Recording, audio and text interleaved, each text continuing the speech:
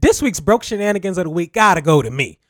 Obviously, if you've been listening to the show, you've been realizing that I haven't been here. Well, the past 2 weeks, I could tell you right now, has been a bunch of bullshit for me. I literally hit a curb because I was drinking and driving. Now, I'm not trying to promote or congratulate what I was doing. What I'm saying is it could have been a lot worse for a nigga. I could have been in jail. I could have lost my car. I could have did a bunch of shit, which makes me the dumbass of the week. That alone, me crashing, well, not crashing, but hitting a curb, just let me know that I need to settle down. So, me, Shannon Shenanigans, is the broke bitch of the week. When I say I feel sick as a bitch, I feel sick as a bitch. $1,800 later, I get my car back. $1,800. Do you know what I could have done with $1,800? I could have went to Cuba. I could have did certain things that, well, promoting the show would have helped. But what did I choose to do with it? A dumbass decision. And what the worst part I would have to say is I could have killed some motherfucking body.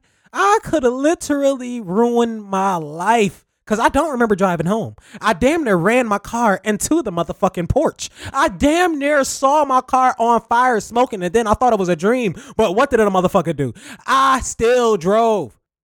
The lesson that I really learned is that I have to know my extent of weed, alcohol, and pussy. Because I was coming from some pussy, drinking, chilling, and I ain't been drinking like that. So you know what a nigga does? He drinking, just chill, talking, thinking he good, trying to be a player. But nope, what happened? The best thing I could say is $1,800 was a good investment for the shit that could have happened. I'm embarrassed of myself, and I don't want to make too many jokes because at the end of the day, I'm wrong. At the end of the day, I could have died. At the end of the day, the police could have pulled me over and it would have been a different conversation. You would have heard a different Shannon Shenanigans. You would have had Shannon Williams on this show.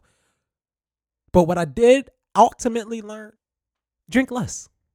A lot less.